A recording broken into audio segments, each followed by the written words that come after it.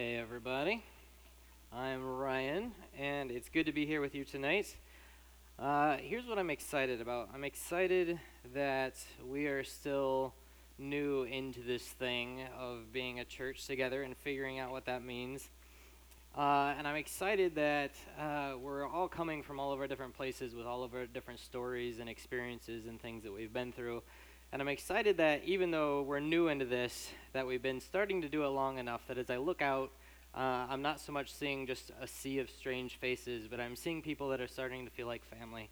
And that means a lot to me. And so I'm really excited that we get to come together week upon week and get to hear and learn from God together and be challenged and stretch and grow. We can also share our stories and share who we are afterwards, be real with each other, and be able to grow closer together. So that gets me really excited. And early in this process, we're just still learning what it means for us to be a church. What are the things that we should be doing? How should we be going about acting together as a community? And so to figure this out, we've been diving into the book of Acts together. And Acts is the story of the early church, the original church, just doing what we're doing. They're learning how to be the church together, right? They sat through, they experienced the life and the example and the teachings of Jesus and the radical things that God was doing in the world. And then they were starting to figure out now what does it look like for us to live that out together. And so we're looking at their story, and we've been doing that. And we're diving back into that tonight. So tonight we are going into Acts 10 for our story, and you have it in your programs. You can have your scriptures. There's going to be a lot to this story tonight. This is a story that I had some recollection of. Right, I grew up a pastor's kid, so I feel like I heard about like every sermon on every passage that was possible throughout my childhood, and then went on to study in school and everything. So got a lot of this, but I don't feel like I ever really looked at this full passage. And so as I was diving into it this week, this story just became so fascinating to me that it's become one of my new favorites. So I hope you enjoy this story and what we have to learn from it tonight as much as I have. So starting with Acts chapter 10, verses 1 and 2, that first section on your card there, here's how the story starts off. It says, "At Caesarea, which was a town outside of Jerusalem, there was a man named Cornelius, who was a centurion in what was known as the Italian regiment. He and all his family were devout and God-fearing, and he gave generously to those in need and prayed to God regularly." All right, so right into the story, we're already presented with our first character in this story. It's not characters, these are people, but you know what I'm saying. We have our first character in the story, and that is Cornelius. And we're told that Cornelius is Roman, and he's a centurion, which is a soldier. So at this point in time, the crowd who would be hearing this would probably start booing, right? So if you're putting together a resume of the classic bad guy in this story, this is a good way to do it. So the Jews had hard feelings for the Romans, and they had hard feelings for the soldiers who had come in and taken over their land. So people would not be feeling very good about this guy Cornelius right from the beginning. But then, in verse 2 then, it goes on, and it starts to become like this checkbox of a resume of things that God would really be looking for, right? He's devout, check. He's God-fearing, check. He gave generously to all I need, check. He prayed regularly, check. Right, this guy is checking off all the right boxes of the kind of guy that God would think very highly of, and the type of person that God would hope him to be. But this description is actually nothing more than this yeah, but. Because the only thing that really mattered to the Jewish people who had been listening to this on his resume was the fact that he was Roman and he was a soldier. So yeah, he was devout, but still not a Jew. Yeah, he was God-fearing, but still a Roman. Yeah, he was giving to the poor, but, still not a Jew again, right? He was doing all these things, but all those things could never be good enough. So this great description is almost like a backhanded compliment from your granny, like, well, Johnny tries hard, Cornelius, he means well, bless his heart, right? He could put all the effort into pursuing God, into checking all these boxes. He could put all the effort in doing all these things, but because of who he is, he can never be anything more than a good example of a not good kind. So this is Cornelius. And Cornelius then goes on, and he has a vision from God, that God sees him and sees his faithfulness, and God sends a messenger to him, and God says, "Hey, Cornelius, you need to meet this guy Peter, who's the next character in the story, right? And Peter, we know as the disciple Peter, who has followed Jesus around for a while, learning from him. So God gives him this vision and says, hey, you need to send some messengers. Peter's in another town nearby. Send some messengers, go out, get Peter, bring him back to you, and I want you and Peter to connect with one another. So our story continues from there in Acts chapter 10, verses 9 through 14 in that next section. On your card, we pick up the story of Peter on the flip side, right? So it says, about noon the following day, as they were on their journey and approaching the city, Peter went up on the roof to pray. He became hungry and wanted something to eat, and while the meal was being prepared, he fell into a trance. He then saw heaven opened and something like a large sheet being let down to earth by its four corners. It contained all kinds of four-footed animals, as well as reptiles and birds. Then a voice told him, get up, Peter, kill and eat these animals. Surely not, Lord, Peter replied. I have never eaten anything impure or unclean. All right, so God shows to Peter, and God gives Peter this vision, right? So not only has Cornelius had a vision from God, but Peter has also had a vision from God. And this vision is that there is this blanket coming down, and it's full of all these animals that God is telling Peter, hey, go ahead and go on out and be willing and be able to kill and eat these animals freely. But Peter freaks out when God tells him this, because Peter says, no, I would never do such a thing, because those animals you're telling me to go out and eat, are you tricking me, God? Because I know that those animals are impure and unclean. So those aren't words that we use very often, at least not anywhere near the same way that they used them back then. So before we can go any further, we're going to have to take a step back, and we're going to have a good long talk about what it means for things to be impure and unclean. The reality is that every culture has some version of these types of concepts of clean and unclean. What it often is things that are culturally appropriate or inappropriate, right? Things that are normal for us or things that violate our social norms is kind of similar to how we would talk about this. The whole show Seinfeld, for fans of Seinfeld couldn't have been what it was if it wasn't for these concepts of things that were socially appropriate and socially inappropriate, right? You had roles on there like you had the close talker, right? The people that stand too close when they talk and everybody else gets freaked out. You had the double dipper, right? That is so throughout the rest of our culture now that everybody talks about double dipping, right? Because they were putting their finger on the reality that there are some things in our society that we see as out of bounds and some things that we see as in bounds, right? So we have these concepts, and they do in all culture, these ideas of things that are clean and unclean, in bounds and out of bounds, even if we don't use the same language, right? And usually there's some root in what cultures think is good and healthy and non-destructive, right? So if we really think that close talking is a problem, there's probably something deep inside of us that believes that if we spend too much time talking too closely to each other, the world will be a worse place overall, right? So these ideas that we have as culture are rooted in something deeper as to what really produces the best kind of life. So for ancient people, they had these conversations about things that were clean and unclean. But it was less conversations about whether things were good or bad, and more conversations about whether things were in their proper place. For example, dirt. Is dirt good or bad?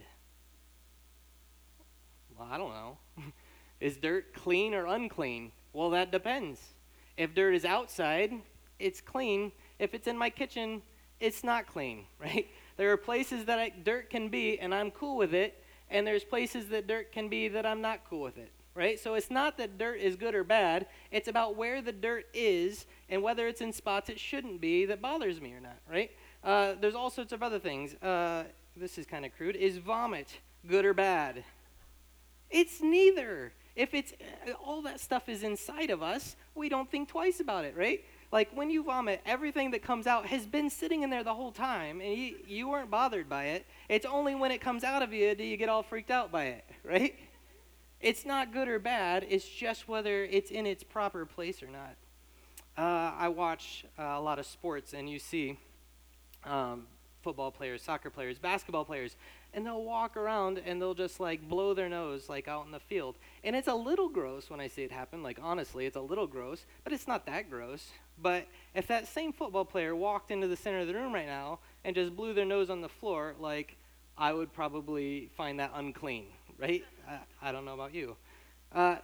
It's about things being in their proper place. If things are in their proper place, clean. If things are out of place, unclean. So like us, the Israelites, they build these barriers in their life to keep things separated.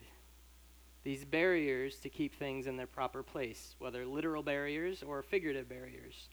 And they didn't like to see those boundaries crossed. It was like my dad when he goes to the all-you-can-eat buffet, and he's a little OCD, right? So, like, he gets all the things on his plate, but he literally will, like, carve channels so that, like, the gravy. Anybody, Angela, you like that? Right. It's good to have everything, but you need these boundaries to keep everything in the right place. And they did not like when those boundaries were crossed. So the ancients, they didn't like, for instance, mixing fabrics of two different kinds together. You didn't mix stuff like that. Ladies, yoga pants would not have been cool for the ancient people, mixing those fabrics together. Unclean. Or certain kinds of animals, right? There is this understanding that animals, like, obviously, should be awake during the day and should sleep at night. And so if you ever came across an animal that was awake at night and slept during the day, is what we call as nocturnal, then you stay away from those kinds of animals because you don't need that kind of weirdness in your life, was how they thought, right? Unclean. Or maybe birds, right? Birds are supposed to eat like worms and insects and stuff like that. That's a normal bird. So if you came across a bird and this bird is eating other animals, or even worse, if you like an eagle or an owl, or even worse, if you come across a bird that's eating dead animals, that's not right. You stay away from that kind of bird. That is unclean. It's not in its proper place. It's not acting as how it should. Are you getting a feeling for clean and unclean? But for Israel, it actually went even beyond that because you have God coming into the picture. And God came along and required them to write down and obey these purity laws. Why? Well, some of them had really good purposes to keep the people safe and healthy and away from destruction. We know now that it probably wasn't a good idea to eat pigs without a thriving health code in place, making sure that you cook them to the proper temperature, things like that, so they stayed away from pigs altogether. So in some ways, maybe God was encouraging them to find the path that's going to lead them into the most life. But also is about perception of destructiveness, right? Because God's people were supposed to be a reflection of God to the world. And if God is a God who is full of life and full of goodness and full of health and all these things that he desires for his people, if that is the God, then his people shouldn't be the ones running around doing things that everybody believes to be harmful. That's bad PR, right? It's going to lead people in the wrong direction. If you're looking for a health and fitness coach, you might find somebody like Dan or Nick who are in a church. Nick has a CrossFit gym, and the guy is huge. Just looking at him, he is a good advertisement for CrossFit. You know, you see him, and you're like, I could look like him if I do that, right? Probably not for me. But if you saw me running a gym, and you saw how I eat, and you saw how I live, and you saw how I don't exercise, you probably would not trust me to come to my gym, right? You probably would want to stay away from that, right? So God wants his people to be living lives that other people see as reflective of life, reflective of goodness, reflective of the things that they understood to be good. One final note, just real quickly on this. As God gave them the law, he didn't just repeat the things they already believed to be good or not. He actually took those things, and in the laws he presented, he stretched them. He pushed them into more grace and more goodness in the midst of the laws of the things that they already understood. And that is a conversation for an entirely another day, so hopefully we can get to that at some point in the future, but that's a pretty complicated one. But just know that God is always pushing into more goodness and more grace. So the result of all that is you have the people of Israel, that they had their social norms of how people back then thought about life. And on top of those social norms, those things became God's law for them. And so the barriers that separated the clean from the unclean started to become something that was very important for them.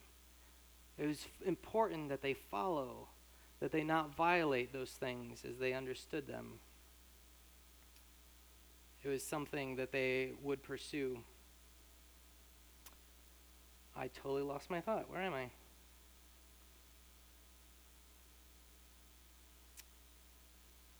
Okay, back to the story. All right. So Peter, in this story, as God is talking to him, Peter sees the animals as unclean, right? So what that means for Peter is they were on the other side of the barriers that he had up, on the other side of the barriers that he had in place.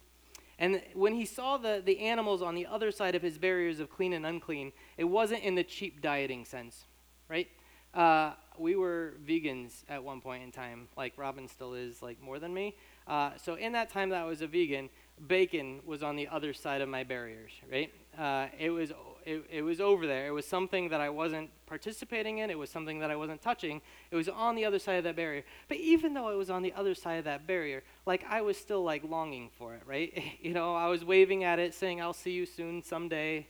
Someday we'll be reunited again. It may have been on the other side of the barrier, but not really. Not entirely. That is not the kind of being on the other side of the barrier that we see from the animals, that we see from the story of Peter here. It wasn't in the cheap dieting sense.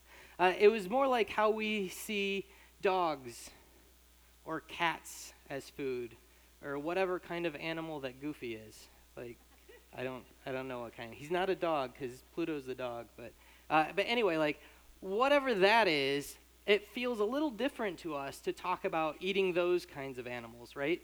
Because for us, those kinds of animals have been put into the unclean category. So we can connect with this a little bit, right? So Peter is being asked to eat these animals that though we may see fondly now, for him it was a repulsive thought that violated his culture and his norms in so many ways. God's command to him is disruptive in his life. It disrupts his food, what he eats. It was disruptive to his culture and what was normal and what felt comfortable to him. It would have been disruptive to his friendships. Imagine having people over for a dinner party and serving dog. Like, you could see how that would complicate your friendships a little bit, right?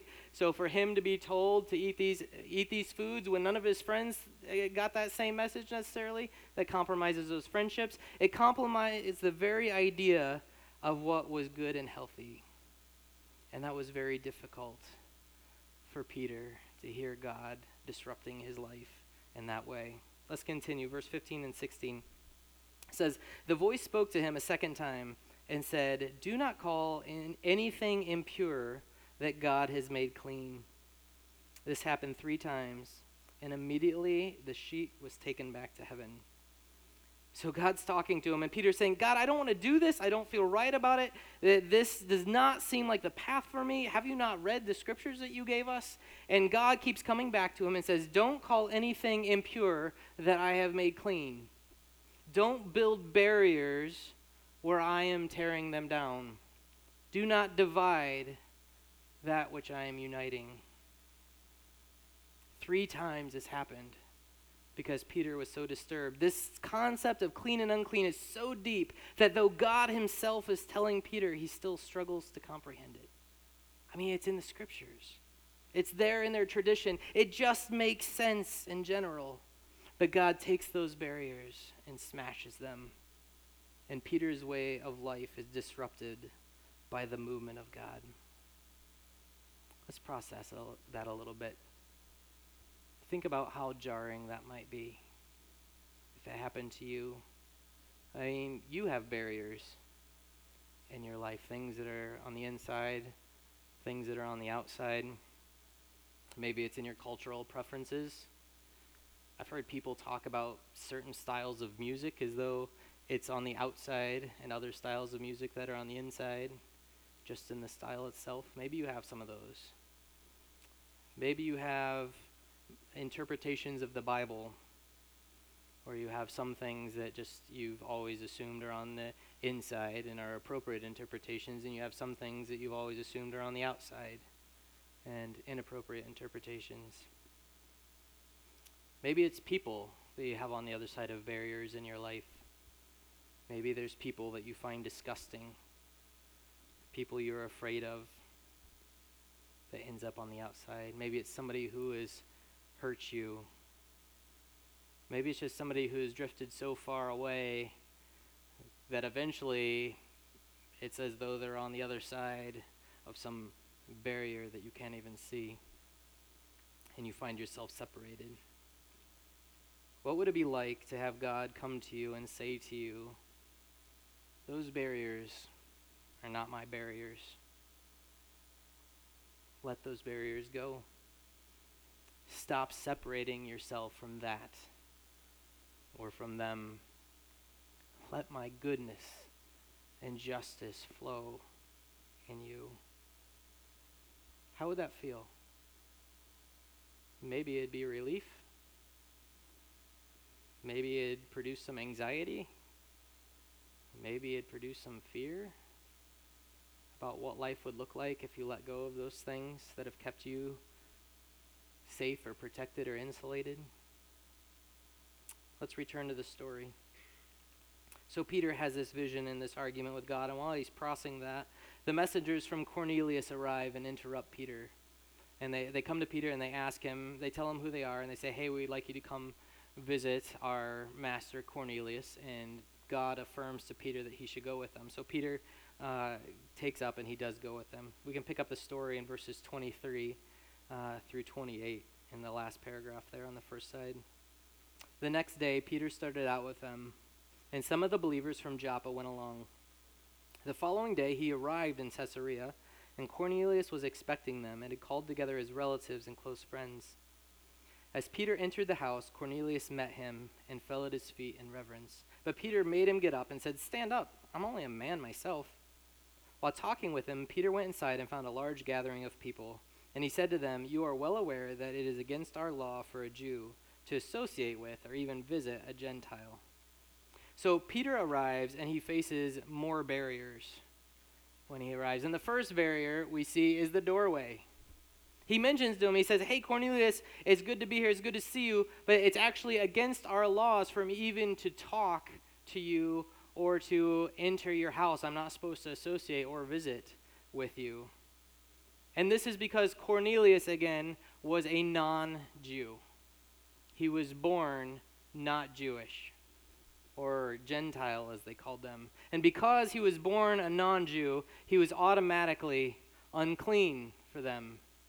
He was on the other side of a barrier, or many barriers for them. And it wasn't just Gentiles that were on the other side of these barriers. And how the Jews were thinking at that time, the Israelites, they had all sorts, they had a whole ranking of pure and impure, of clean and unclean people, of those inside the barrier and those outside. The list looks like this. At the very top, you had the priests. So it goes from cleanest to most unclean, right? You had priests at the top, then you had Levites, which is like a special family group, and then you had full-blooded Israelites, just the average full-blooded person in the nation of Israel. So that's kind of the baseline. And then from there, we're going down into the increasingly impure category, right? So then from there, you had illegal children of priests, then Gentile converts, then people who were converts who used to be slaves but now are free. Then another category down, you had bastards, which that for them is people born through incest or adultery, not like your neighbor who lets their dog poop in your yard all the time. So you had bastards. Then you had the fatherless, which are people born of prostitutes. Then you had foundlings, which are kids that that they don't know who the parents are, that they, like dropped off at the doorstep kind of a thing. Then you had eunuchs made so by men, then eunuchs who were born that way, then those of deformed sexual features, then hermaphrodites, and then all the way down at the very bottom, then you had non-Jewish people and Gentiles. So they had quite the barrier movement going on among them. And Cornelius found himself as a Gentile which meant he was the worst of the worst in their clean and unclean system. He was at the very bottom through no fault of his own, even though he was devout and God-fearing and prayed and gave and cared for other people. He was at the bottom of the list on the outside of every barrier just because of how he was born, regardless of his character or pursuit of God. Can you imagine being born and being on the outside of community of faith through no lack of effort of your own or no fault of any action that you have done, but because of how you were born or because of the actions of your parents before you, or because you were born different physically or mentally in some way? Can you imagine? Peter says, it's against our law for me to talk to you or to enter your home or to visit you. There's barriers there, and in fact, you're on the other side of all of them. But Peter walks in anyway. Why? Verse 28 and 29. Again, he has said to them, you are well aware that it's against our law for a Jew to associate with or visit a Gentile, but God has shown me that I should not call anyone impure or unclean. So when I was sent for, I came without raising any objection. This is what I call a record scratch moment, right? Have you ever seen those movies where everybody's just like talking and having a good time and there's music going on in the background, and then somebody says something weird or off the wall and you have that like record scratch and everybody looks at them weird like, what are you talking about, man?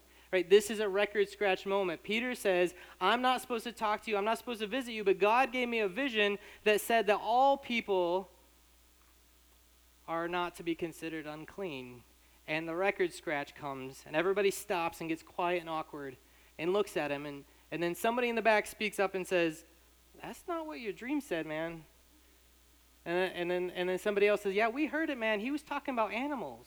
He was talking about animals not being unclean, not people not being unclean. What are you talking about, Peter? But Peter says, no, as I understand God's message to me, as I understand the character of God, I understand him to desire these barriers between people to be broken. And then next, Peter listens to the centurion's story of how God has led him to the point that he's at, and he hears him out, and he listens to what he has to say. And then we pick up in verses 34 and 35 on the back side of your card. It says, then Peter began to speak, I now realize how true it is that God does not show favoritism, but accepts from every nation the one who fears him and does what is right. He says, I now realize. It now makes sense. I now have that vision that Jason was talking about last week. I see differently than I used to see. This disruption that took place in his life has led to this awakening within Peter for him to see things differently. And so in the story arc of his life, you see Peter that considers the scriptures that are there. And then in addition to considering the scriptures, he sees the life and the example and the teachings of Jesus. And then on top of the life and teachings of Jesus, he has this vision from God that he hears the heart of God in this vision. And then he listens to the story of others. And all these things lead him to this awakening, to this realization. The barriers that were dividing were no longer valid. The only important thing is for people to respect God and to do what is right, he says. And here's the thing, if that extends to the Gentiles at the bottom of that chart, then that means it extends to everybody else in the middle as well, right? If it can go all the way down, then it runs all the way through. That God is breaking the barriers. So to summarize maybe this story, and to borrow from one of my heroes, Dr. Martin Luther King Jr., the story is about Peter who had a dream that one day all men would not be judged by the color of their skin or their place of birth or their physical or mental characteristics or the actions of their parents, or their own past history, but instead by the goodness of God flowing through them. And so next, he starts to tell these people the story of God's goodness, the story of what Jesus is doing and what he has come to know about the goodness of God. And as he tells them this, we get Acts 44 and 45 at the end. It says this: while Peter was still speaking these words, the Holy Spirit came on all who heard the message. And the circumcised believers, that's the Jews, who had come with Peter were astonished that the gift of the Holy Spirit had been poured out even on the Gentiles. The Holy Spirit of God came on the people. For them at that point in time, the Spirit of God coming on people was like God's stamp of approval, that these people are with me. These people are with me. What he's saying is that even though Peter saw a dream about animals and animals being clean or unclean, but he heard the Spirit of God, he heard the heart of God in that dream, and he applied that to knowing that God did not want barriers to divide us from each other, but he wanted his love to flow to all people. And Peter applied that message and extended the goodness of God to these people, and God's Holy Spirit came down upon them and said, yes, I am in this, I am with this, you're getting the message clearly. And we see the other Jews that were with him, and they were astonished. They were surprised. They were disrupted. Things didn't happen as they expected them to happen. For us today as a church, the church, we believe, is supposed to be the body of Jesus, continuing his work here on the earth. And if we believe that we're supposed to follow the examples of Peter and those in the church that have gone before us, then what does it mean for us to be a church? For us to be a church, we should be a community that pushes through the barriers to see God's love flow through into the lives of all that desire it. As we close, we're going to have the team come back forward. I want us to spend some time just briefly thinking about this. So on your card, there's some think about it questions. And as they play, I want us to think about, first of all, who or what may be on the outside of your personal barriers. What are those things where you have barriers in place that things are on the inside or the outside? And second, where might there need to be a breakthrough of God's love and goodness in a way that might surprise and disrupt your life, similar to what Peter and his friends experienced? Process those things as we move forward. As we close, I invite you, just echo the invitation to stick around and join us afterwards. And in our time of talking and fellowshipping together, we grow closer to each other, and hopefully closer to God in that process as well. As you process the passage from tonight, maybe different people in here may be hearing the story and receiving it differently, right? There's many in here, perhaps, who resonate with different sides of the story. And so tonight, as we close, for those of you that resonate with the story of Cornelius, and you feel like you have been pursuing God with your life, but have often found yourself on the outside of barrier after barrier, may tonight you know and feel the grace and peace of a God who extends his love to you without boundaries and without barriers. And if you have felt and known and experienced the love and goodness of God in your life, then may you echo the challenge of Peter to take that and to extend that love and goodness to all that you come into contact with without barriers. Grace and peace to you. Have a good night.